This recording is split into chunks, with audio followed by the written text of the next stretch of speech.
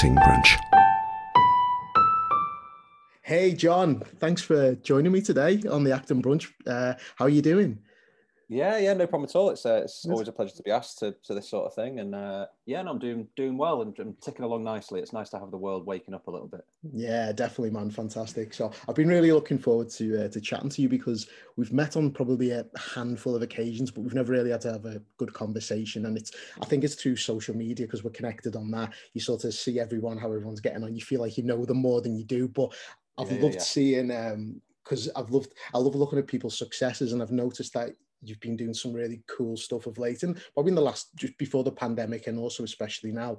And I just really wanted to chat to you about that because you've got some really cool credits, such as I want to reel off a couple of TV ones off your CV. It's better if you name drop rather than yeah, I'll do your name dropping for you later. But things, Gentleman Jack, Victoria, Last Tango in Halifax, Hollyoaks. The other one, Brassic, and I know recently you've been filming on Coronation Street as well. So I love that. And I love the fact that I know you're somebody who works and grafts hard for your own opportunities as well. You're not someone who sits and waits by the phone for things to happen. So just really wanted to speak about your process and that. But yeah, you to set the table, you're an actor, you're a filmmaker, director, writer yourself, and a qualified lawyer, which it's like I always like to temper that because like my practice certificate has definitely expired, so I am an ex-qualified lawyer. So yeah, no one come to me for legal advice because it will not be official.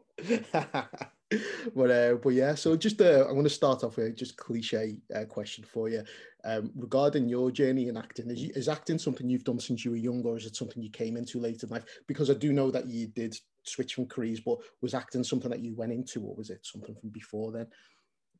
I've always loved it. I could tell you almost probably the moment that I kind of fell in love with it. I'd always enjoyed watching films growing up and stuff with my family. Some of my earliest memories are watching the 1968, I think it is, version of Oliver with an exclamation mark. So yeah, Oliver, with an exclamation, yeah. 1968. So it's the Lionel Barr musical version with not Adrian Lester. He's from Hustle. Mark Lester. Mark Lester, yeah, Mark Lester. I think it's Mark Lester, and Oliver Reed playing Bill Sykes. Fantastic. And I used to watch that on VHS with my family, like every year at Christmas. We used to sit and we used to know all the songs off by heart and everything. Yeah. And then all of a sudden I remember when I was 10 years old, I went to see the big school, the school I was at primary. The big school always put on big school plays. And I went to see, they put on Oliver, and I was like, oh my God, I've got to go and see this.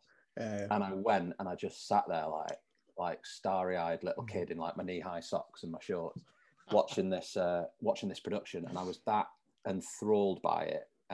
That I went backstage, and I say backstage, I went to like the corridor behind where they put the play on. And I remember as a 10-year-old lad, I went and got the autograph of the guy who played Fagin.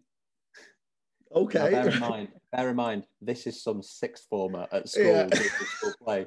And I'm like, hey mate, can I have your autograph? And it was a guy called Tom Burgess. It was lovely. But I absolutely, from that minute, I couldn't wait to get to the big school. And get in the plays myself. And I did school plays every year at secondary school. Ended up directing as well in my sixth form because no teachers had the time to really run the play. So we took it on, a few students. Did a lot at uni. And then it was only after uni that I completely dropped it for 5 years. Didn't do a single thing. Because I was off getting a proper job. Qualifying as a lawyer, passing all my exams and starting work. But then I just came back into it on very randomly. There was a mate of mine from uni who I was in a couple of plays with, who had his own little mini production company, worked in TV. And he says, hi mate, are you still in Manchester? I was like, yeah. And he goes, are you still an actor? I was like, no, I'm a lawyer now. And it's great. So he was like, because I've written this short film and I think you'd be good for the lead. So I was like, all right then. So I said yes, and I spent 4 days with him filming this short film, which to date is one of my most horrendous performances I've ever seen on screen. But that kind of it woke it up again because my day job was so miserable. I hated it. And all of a sudden, started going for Act for TV, and I started at Act for Tribe in Knutsford. Then I went to Act for TV in Manchester, then MAP, and then it just kind of all started. I realized at the age of 29 was when I quit my job. And that it was all I've ever wanted to do. So that's kind of the short and long version of the story. Yeah, no, that's amazing though. And I think as you said, once you started doing those classes again and things, and you're getting into it, it's like thinking, can I, the path you'd taken with your daytime job or your civilian job, as we have to call it, but really when you've done that and you realize it's not what you want to do, your passions with acting, and when you took the leap to quit your job, was it obviously it's a hard decision to make, because especially when you're trying to balance between being an actor and start your journey. What was the defining moment for you that made you go, right, I'm done, I'm quitting, I'm going to go all steam ahead? Yeah, well, I've literally told the story a million times, but I won't give you the full version because it's boring for non-lawyers. But basically, I just had, there was this epiphany moment, and people always say, like, were you scared? Was it terrifying for you when you took the leap? And I was like, genuinely, no, just because I had this moment where things had been really, really tough at work for a while, really tough, and I was working every hour that God sent. I was working weekends, through my lunches, late at night. Yeah, and there just came a moment where something went wrong on one of my files that I was running on behalf of the partner that I was working for. And as a result of that, I got pulled into a meeting with the partner I work for, as well as the overall department supervisor. And I just basically, long story short, in that meeting, the partner I'd been working with had been saying for months that our team and our department was overworked. We had far too much work. We had to stop saying yes to work coming into the department because we couldn't balance it all. It had never stopped. More work was coming every single week, and I, at my experience level, was struggling. I don't mind admitting that. So it was a case of not if, but when something was going to go wrong. So something got wrong in this case, and I kind of, in this meeting, there was just the three of us, and I expected my boss, who I got on very well with, to kind of have my back a little bit. And although something had gone wrong, he'd been saying for months that we're under the cosh, we're going to start saying no to work. And he basically threw me under the bus. And I walked out of that meeting. It was a Thursday afternoon, and you talk about fear, or you talk about, it was quite a calm decision. I walked out of that meeting and I was just like, yeah, I'm done. Yeah, I'm done. Wow. And I decided that, so I went into work the following day, and I went into work on the Monday because I decided I was not going to quit my job until I'd told my mum and dad. So I went over for dinner with them on the Monday night after work. Took me hours at their house. I couldn't tell them right away. I went for a run. I had almost a whole bottle of wine drinking with them. I had like main course, dessert, and I'm sitting and I'm like, John, just tell them. Just tell them. And then I just told them, and they even said to me, they were just like, you know what, John, I expected them to be a bit obviously worried, but I thought they might be a bit angry, but they were just like, you know what, you seem pretty sure this time, John. And I went, yeah. Yeah. Amazing. And that was it. I handed my notice in the following day, and the rest history. Yeah, it must have felt very liberating, when you did that. It was because I handed my notice in, and then there was all panic stations thinking what we're going to do and all this. And the same department supervisor who was in the meeting that I'd had came over, and all of a sudden she's all smiles and oh John, yeah, we're so saddened to hear all this. And I'm like, be quiet.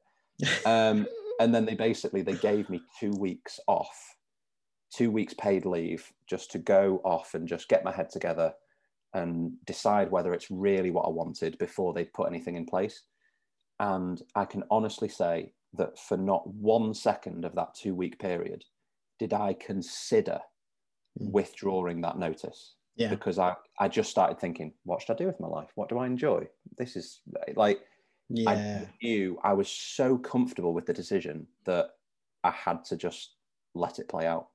Yeah, fantastic. That's great, that, man. It's great because like a lot of people can relate to being in situations and careers they don't want to be in, and I love the way you've done that. It's so cool. But so once you've quit now, or quit, you've left that industry, you be pushing forward your acting. What was your initial sort of months and hustle like at the start? Did you have an agent at that time, or was that something you needed to get? Was you just doing classes? Was you getting involved in projects? What was going on when it first happened? I think it can. I think it'd be remiss of me to not say that I kind of landed on my feet very luckily in those first couple of months, because I had a housemate at the time in my flat who happened to be the son of someone who owns an agency in Manchester and has done for years and years and years. So not only did I basically, I remember the 5th of September, Monday the 5th of September 2016. I was sat on my sofa, like in mid shorts, and just like, right, shall I go for the dole yet or no? What should I do with my life? And I remember he came home like that night, I think it was, and says, "Oh, what are you doing tomorrow?" I was like, "I have no idea." and he was like, "Well, because we've just had someone let us down in the office. Do you want to come in and help out?" And I was like, "Well, I've not got anything else to do." So I ended up working at that agency for 3 days a week for a year. But the good thing was that I obviously, the main agent at that agency sat 2 seats away from me, and I was there all day, every day, listening to breakdowns, conversations, seeing audition tapes and all that. So I'd been unemployed for 1 day before I then headed back in working for the agency. And then about a month later, I kind of had the conversation, says, "Oh, well, I'm an actor as well. Do you fancy taking me on?" And I can't remember if I auditioned. I think I did audition. I already had some showreel stuff on tap. Yeah. So got taken on, and then that was that. I think I had my first professional credit in the November, which was 2 months after I quit, because there was an Arts Council funded play at 53.2. Oh yeah. Which was phenomenal, and I got cast in that, and Wow. that took up my first month, I think I had, of rehearsals and performances. So yeah, and it was Wow, paid. that's amazing. Like, I love 53.2. I must say as well, because I know they've just reopened again, haven't they, in Manchester, which is great. Yeah, I've not yet had a chance to get down to the new space. I mean, obviously I've seen it all over socials, and I can't wait to get down, because it's like, considering my journey, if you want to put it like that, but my journey and path into like 53.2 and Simon and Alex and Map are fundamental to my journey. And in those early months and years, I ended up working behind the bar for them for a year or whatever. Amazing. So yeah, I'm glad that they're back, because it's good to come out of a pandemic and know that 53.2 is back as well. Yeah, 100%. It's so good. I can't wait to get down there myself. I've been away, so I haven't had a chance to get down there the past week, but I'm looking forward to getting down there. But that's great. Yeah. So did you were doing plays, when in terms of like your first TV credit, what was your first sort of big credit for yourself? Because that must have been, the thrill of that must have been incredible. Well, yeah, it was amazing. So I did, so luckily again, it was 7 months. I've been going 7 months when I got my first lines on TV. Yeah. And it happened in a bit of a roundabout way. I think someone was, I'm not a religious guy, but someone was looking at me, because the agency I was working at in the day, they dealt with all the extras and supporting artists for Victoria. Okay. And they came, hang on, what happened? So I think my then agent said to me, like, "Oh yeah, John, there's a couple of roles here that are like what I didn't really know at the time, but was a walk on 3 or something, walk on 2, walk on 3, with like one line, would you be interested?" And this was my agent saying to me, like, "Would you be interested?" As if I was some sort of diva who was gonna say, "Oh no, unless I'm the lead, I really don't care." I was like, I don't care what I'm doing. If you put me on a TV set, I'll pretty much bite your hand off. Yeah. So so luckily they had for Victoria, because obviously it's a period drama, they want to be historically accurate. And they had a painting of the then Speaker of the House of Commons in Queen Victoria's reign. Yeah. And I quite looked like him. No way. So they had this painting of this speaker, and I got the role as a walk on 3 essentially because they put me in a wig and a robe, and I'm done. It's so brilliant. So all of a sudden, like a week later, I'm on set, and it was I'll never forget, my first ever lines on TV was just me sat there going, "Order, order, order." I think it was, or was it? So basically, I did a day just in Ripon Cathedral with 200 extras, all the big crew, sat on my throne in the House of Commons. Yelling "order, order, order" about 200, 500 times. Yeah. and it was amazing. And then the following day I was in the office, and they said, oh, would John be willing to do a self-tape for the same character in a couple of weeks' time? And I was like, yeah. So I obviously got the part because I'd already been in the show then as the speaker. So one day I was sitting on the extras bus and with 200 extras and just like saying one line. 2 weeks later, I was credited cast member with my own trailer, and I had 7 lines and a close-up at the end of the day. Amazing. So, and I was like in the car with the leads getting taken from the hotel, this 5-star hotel in York and all this stuff. And it was a little bit weird, but the one of the main reasons I also remember that my main big lines on TV, that's 6-7 lines. The night before, so I was like, I had to be up at like 4 or 5 in the morning.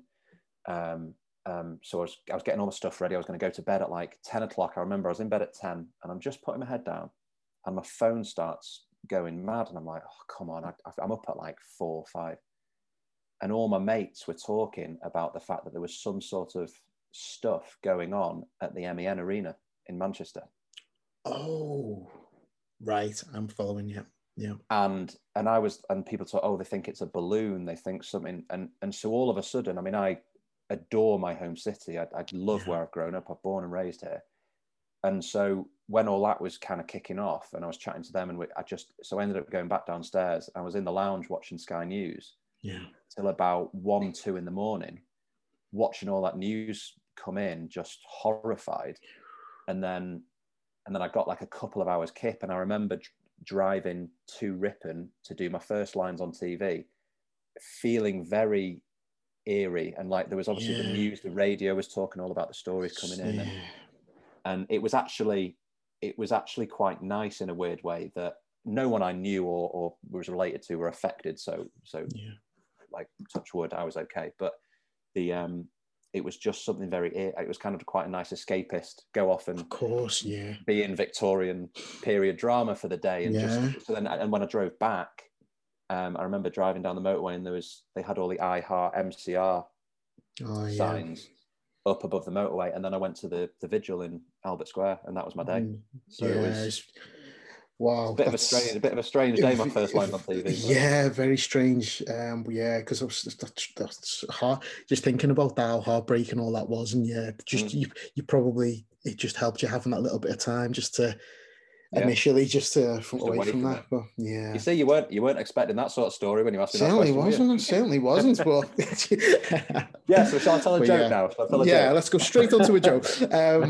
But so moving on from there. Like obviously, it's I think when it's building TV credits up is always important to then help you, to get to the next one. Did you start to get more auditions coming through then? Does more opportunities start coming your way? Did you find, or was it just? Absolutely not. Yeah, nothing happened. Like I think the big, and again, I can't fully remember what order everything came in, so I can't remember what my next. I think it might have been Emmerdale after that, but I can't really remember. But there's this misconception, I think, that people need to. And look, I never want to sit on social media and tell people how to do their careers. That's never been my vibe. I can tell you what worked for me, but it could work a million different ways. But I just think there's a misconception out there that as soon as you've done TV, it's like the gateway to all the rest of your TV. That is absolute rubbish. Doesn't happen. Like does it? there is a billion people getting TV jobs every day and all hustling at the same time. And if you think because you've done a line on Corrie that all of a sudden Hollywood is going to come knocking, you are sadly mistaken. Absolutely. You're in for a very rude awakening. So yeah, it was just basically, right, I've done that. That's made me think this would be really cool to do for a living. I want to keep doing this. And then it was just keep on working and keep on networking and hustling and see what I can get. Yeah, absolutely. You said once you get that, once the job's done, and it's lovely when people say, oh, you're going to be, we're going to see that you're on TV. And so you're thinking, as an actor, we're just thinking of the next job straight away. And that's how you've got to be. And the next, or whatever you've got to do to create opportunities and stuff. So there was a piece of advice that I was given when I was first starting out, which was from a very good friend of mine who I won't name drop, but he knows who he is. But he basically said to me, he says, John, what you've always got to be thinking about when you're acting, you've got to think about your pipeline. Yeah. So it's you're not thinking about, you are focusing on the job you're on. Obviously, you're doing your job, but you can't be so lost in it that it's basically all that's going on. Yeah. You've got to be thinking about what you're doing after that, and after that, and after that. Yeah. You've got to think, what have I got scattered around the next few months? What am I working towards over the next few months? You can't really just lose yourself too much, because you've always got to be thinking that what's the next thing? What's the next thing after that? 100%. No, that's great advice, that, actually. And for you, did you start to, because I know you've regarding you, I'm really interested in the writing side and the fact have you written, I know you again at the moment in writing short films, etc., but you've done theatre as well, I believe. You've written some theatre pieces too. I wrote 2 full-length plays. So I basically did, when did I start writing that? It was basically while I was working at the agency, I just, like, obviously I'd worked in a legal office for 6-8 years. Like, I mean, talk about dry. Like, I mean, with no disrespect to them, I mean, you go from a legal office to an acting and modelling agency. Yeah. These are slightly different worlds. And I was just fascinated by everything that was going on, all the people that were coming in and out the doors, the stories that you were hearing. Yeah. So what I initially did, this is a trip down memory lane for me. I've forgotten half of this has happened. Okay. So what I originally did, I went to a few acting classes, paid acting classes here, there, and everywhere. And I got to the stage where I was like, okay, great. I just kind of semi-feel that I'm just paying money here, and it's almost routine. This is why I'm doing this. Mm-hmm. And I started to think, look, I just want to keep acting, keep my muscles going, and keep working. Yeah. So I reached out to about 5 or 6 of my close acting friends who I knew and I trusted. And I says, look, we're not going to pay for tutors or people to tell us how to act and all this stuff. What we're going to do is we're going to club together and spend a couple of pound a week, not 25, 30 pounds a week. Mm. We're going to spend a couple of pounds a week on renting a room. Mm. And we're going to meet once a week. And every single week, people have to bring a script for 2 men, 2 women, and a man and a woman. Any genre from theatre, film, or TV. We're going to all get in a room together, and we're basically, I'll just oversee it, like logistically manage it. Yeah. But then we'll get in and we'll just get up. We'll give people feedback on things. We'll keep our muscles fresh and keep going. Yeah, yeah. So we started doing that, and we did that for a couple of months, I think. And then my brain started ticking, and I was like, I really started to enjoy it that much that I was like, should we put a play on? That'd be kind of fun, wouldn't it? So then I was thinking, what could I do? And it was all those stories that were coming through from the agency and everything, and that just thought, well, I'm living that life at the moment, so that'd be quite fun. Mm. So I just started writing a play, and I'd take like 20 pages into class, if you want to call it class, every week, and we'd give it a few reads and we'd see, does this work? Does this not work? And also it was a comedy. Mm. And then I put it on stage the following year, in the pod at 53.2, so the smaller space. I think it was 50 seaters. Oh yeah. So it wasn't in the official Fringe, but it was in the July program at 53.2, mm-hmm. And we had an absolute blast. Yeah. And it was just really like, it was just anecdotal, quirky nonsense, just following a bunch of crazy acting agents and actors. It was great. Yeah. That's brilliant. But I ended up, because I hadn't put it in the official Fringe. So what I did was I stepped away from it and I actually tweaked the entire script, and put it in the official Fringe the following year. And we put it on at the King's Arms as part of the actual Fringe, changed a couple of the cast, and reworked it and put it on again. And we had another 3 top nights. Amazing. That's so good. I love the way how it started as well, and the ideas of getting together with your friends and doing the room that way. Amazing one. So what did so once you putting the plays on, when did you start writing your first film? So was it a short you started off with, or was it have you done? Yeah, so I basically in September, October 2018, I decided to, what had I done by that stage? Oh my God, you're putting me on the spot here. I can't remember my own life. So I basically, at some point, that was it. Right. I'm caught up now. So I'm at old age. I'm 33 now. So I had starred in a short film called Confinement, which was about, it was me and a girl called Nicole Evans. Who Yes, I think you know. I know Nicole. Yeah. Me and Nicole were, we were like, we woke up in a situation where we're handcuffed to 2 white chairs and we're all dressed in white, and I don't really know why I'm there. And it was really great.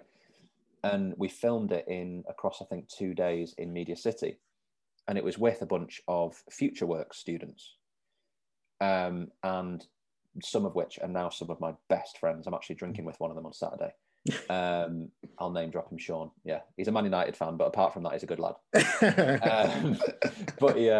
So I started that, and that's I started to get fascinated by it. I realized that my love of film and acting and drama and theatre and everything, I loved it so much that there wasn't one aspect of this that I didn't have an interest in. Yeah, it was like if there was a leaf I could pick up. That's not a phrase. If turn over a new leaf, pick a page. I'm trying to speak in cliches. I'm trying to speak in cliches. I'm trotting over myself. But no, so if there was a little corner of the industry that I could get a little peek at, I wanted to know. So I mean, I've been a subscriber to Empire magazine for about 15 years. So I love reading about films and process and everything. So on the back of that, I then decided that I would take a 2-year TV and film production diploma at FutureWorks. Brilliant, yeah. So I was going once, twice a week in the evenings, and learning all about cameras and shots and lighting and sound and edit and everything. Yeah. So through that course, I started writing a few tiny little showreel scenes and stuff for acting mates, just a dead easy setup with a camera and just and getting down and dirty with actors, and it just kind of got me going a little bit of seeing things from the conception of idea right the way through to delivery. And they were only like 2.5 minutes, but then in order to finalize your mark on that course, you had to come up with a short film of, I think it was somewhere between 5 and 10 minutes. So I'd done about, I want to say 7, 8, maybe little short 2-minute, 2.5 minute things for actors. But then I don't know where the idea for Last Stand came from, which was my war film. But I wrote a version of this story set in the fields of Dunkirk in 1914? No, 1940. Jesus, I was in the wrong war. It's wrong war. Yeah, I was thinking. Yeah, wow, that's good, isn't it? Yes, it was set in the right year. I have fact checked it. No, yeah, so it was 1940 Dunkirk, and I came up with this story around these 2 soldiers, and I wrote the script, and I was really pleased with it, and I wanted to film it in summer 2019. So I approached a DOP who'd worked with me on Confinement, and I knew very well. And I says, "Hey, should we get this done?" He fell in love with the idea and fell in love with the script, but thought we could do this better. So can we park this for a little bit? Let's film something else now, and we'll film this later when it's better. And I was like, dude, I want the cameras to roll in like a month. Like I can't, I've not got any other ideas. So I basically went away and I came up with this stupid idea like in a couple of days and wrote a new short film, and we were in front of cameras in like 3-4 weeks after that. We had a 10-minute short film, cast of 8, I think it was. And that was really quirky. It was basically based on a guy is on the way to propose to his girlfriend, on the way to a picnic, and he's got a basket in his hand. I'm not going to give you too many spoilers, but he's got a basket in his hand on the way to propose. He's checking out a girl who's running past, and then she drops her keys. As a result, he picks up the keys, legs it, and knocks himself out on a tree, and then goes to this weird dreamscape place, and things take a turn. So I filmed that. But then Last Stand did actually get in front of the cameras last year during the pandemic. So that was good.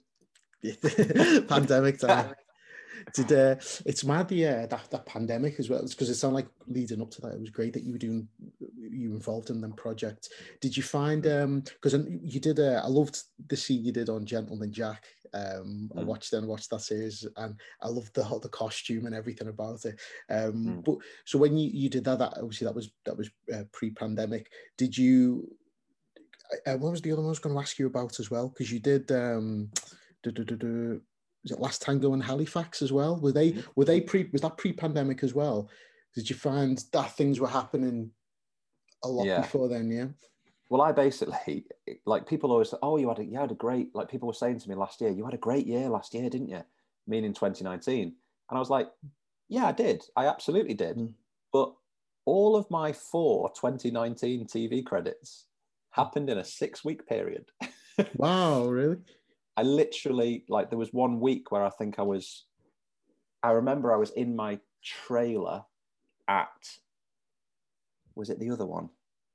Or was it Brassic? I can't remember. I was in my trailer for one of them, and I remember I had barely any lines. So I was learning my lines for Hollyoaks, like, in the trailer, because I knew I was on Hollyoaks like the day after the next day. So it literally, that was all autumn 2019. I think it was between September and November. I think I got all of those. Yeah, that's it. But it looks, obviously, but it's still, I mean, it's still fantastic that you got them all around the same time. But yeah, was you, and everyone was different when the pandemic hit, like in 2020. Did you find it was you able to continue yourself by doing, it affected a lot of people where people were just, didn't do anything and lost a bit of hope, etc. But I noticed that you were doing things, or you were still trying to keep yourself active. What type of things did you do, acting wise or writing wise, to keep yourself going during that time? Well, it's always difficult talking about the pandemic, because look, I know that it affected everyone in completely different ways, and I've always found myself, I mean, look, I wouldn't have got through as many years as a lawyer than I did if I didn't work quite strongly on a bit of a glass half full mentality. And I do always try and take the positive approach in things. And during the pandemic, I was like, I mean, this is affecting absolutely everyone here. There's not one person in the world practically that this isn't affecting. So there's no point kind of sitting and moaning and going, woe is me about it, because you can guarantee there's 1,000 people in a mile radius of you who are suffering worse. Exactly. So climb off your little pity party and just kind of get on with it. So I would get up most days, and I got into a really good structure with it. I would get up and almost do a full working day like I would do as a lawyer, but at my desk. So I'd get up and do a bit of exercise, have some breakfast, and then I would be at my desk. And I basically spent the first few months of the pandemic reaching out to, well, I came up with a database on Excel of all casting directors, associates, assistants, all their offices, all their email addresses, things they've worked on, whether I've met them, whether I've not, all this. And then I was also, because me and a good friend of mine, we started to go to a lot of casting workshops.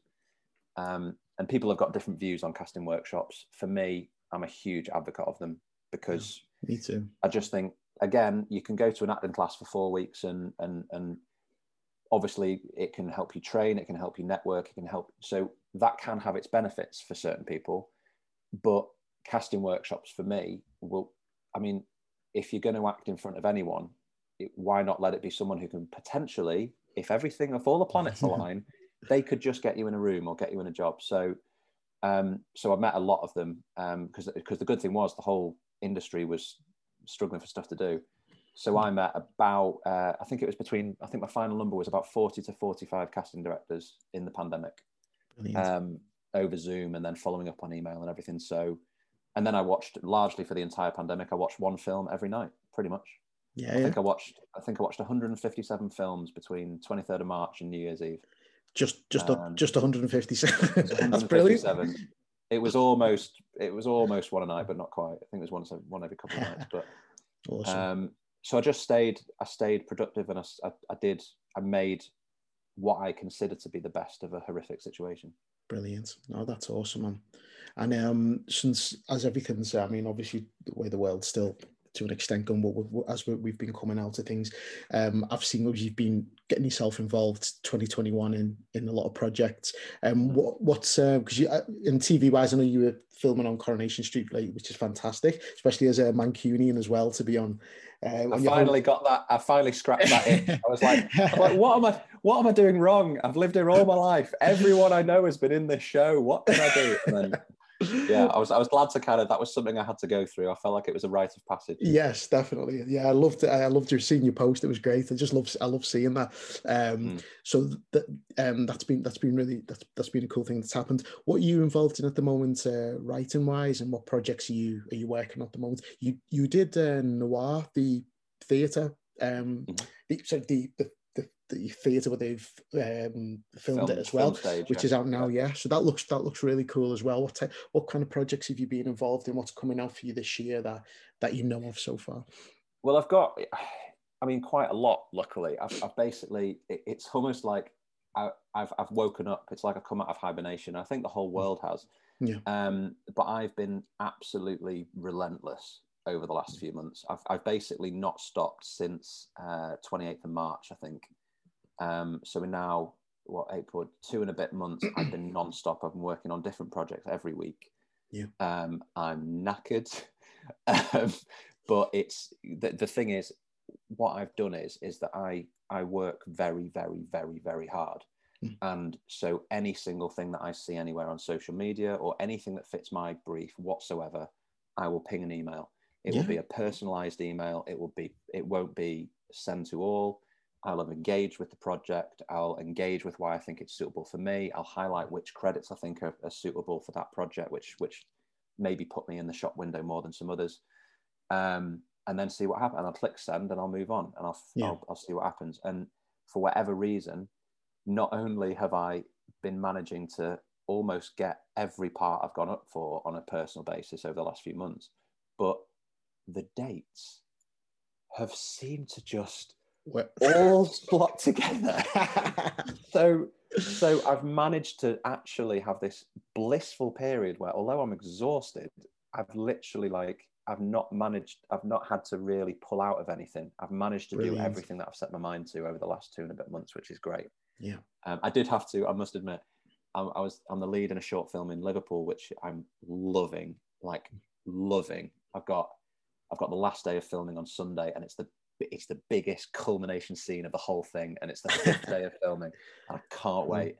But we were meant to finish it last weekend, and when I got tickets to the Champions League final to go and see my team, Man City, lose.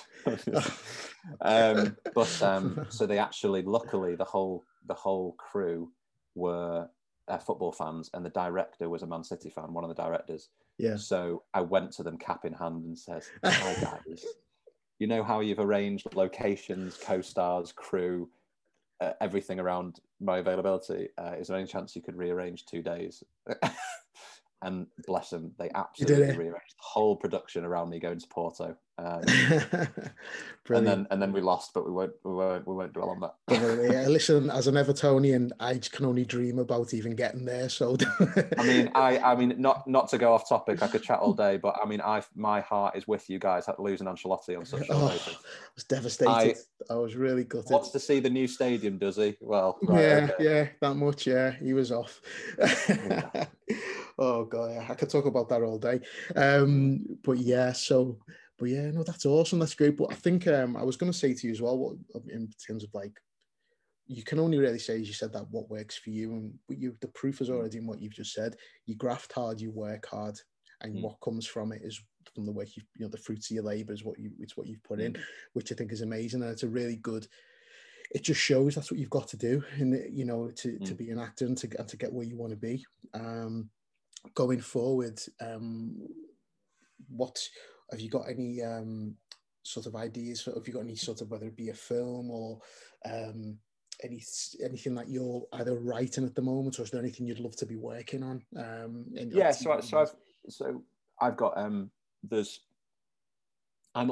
never happy unless I'm working on a load of things at once.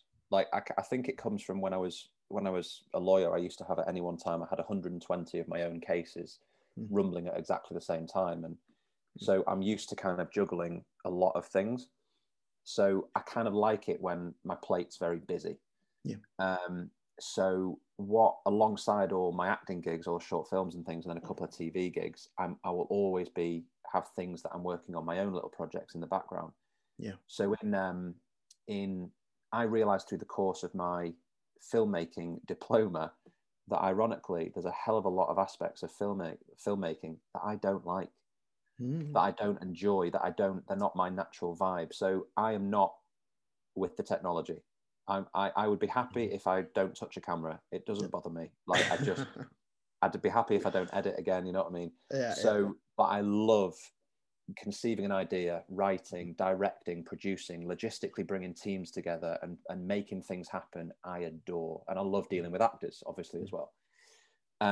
So I did plenty of things where I was holding the camera, but I want to kind of step away from that a little bit, and I want to keep working with really hot DOPs and soundies and VFX and really good people that I can be the linchpin that makes the team work, but I'm not the one pressing the buttons. So I watched the Crown series 4 in like October, November, and so my first ever TV audition ever was for the Crown series 2. Oh wow, okay.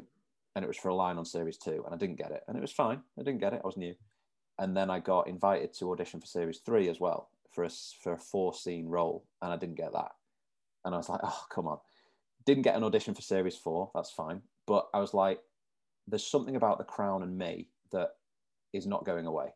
Yeah. So I watched the Crown series 4, and I decided, right, I'm going to write a scene based on the Crown, and I'm going to get it filmed and made. So we wrote it, and I got a crew together in December, got a location in Knutsford, and we filmed that. So I even got my DOP to watch one of my favorite episodes of The Crown called Aberfan Series 3, Episode 3, to get the shot list built and the design of the shots and everything, and built the scene around it, looking as much like The Crown as possible.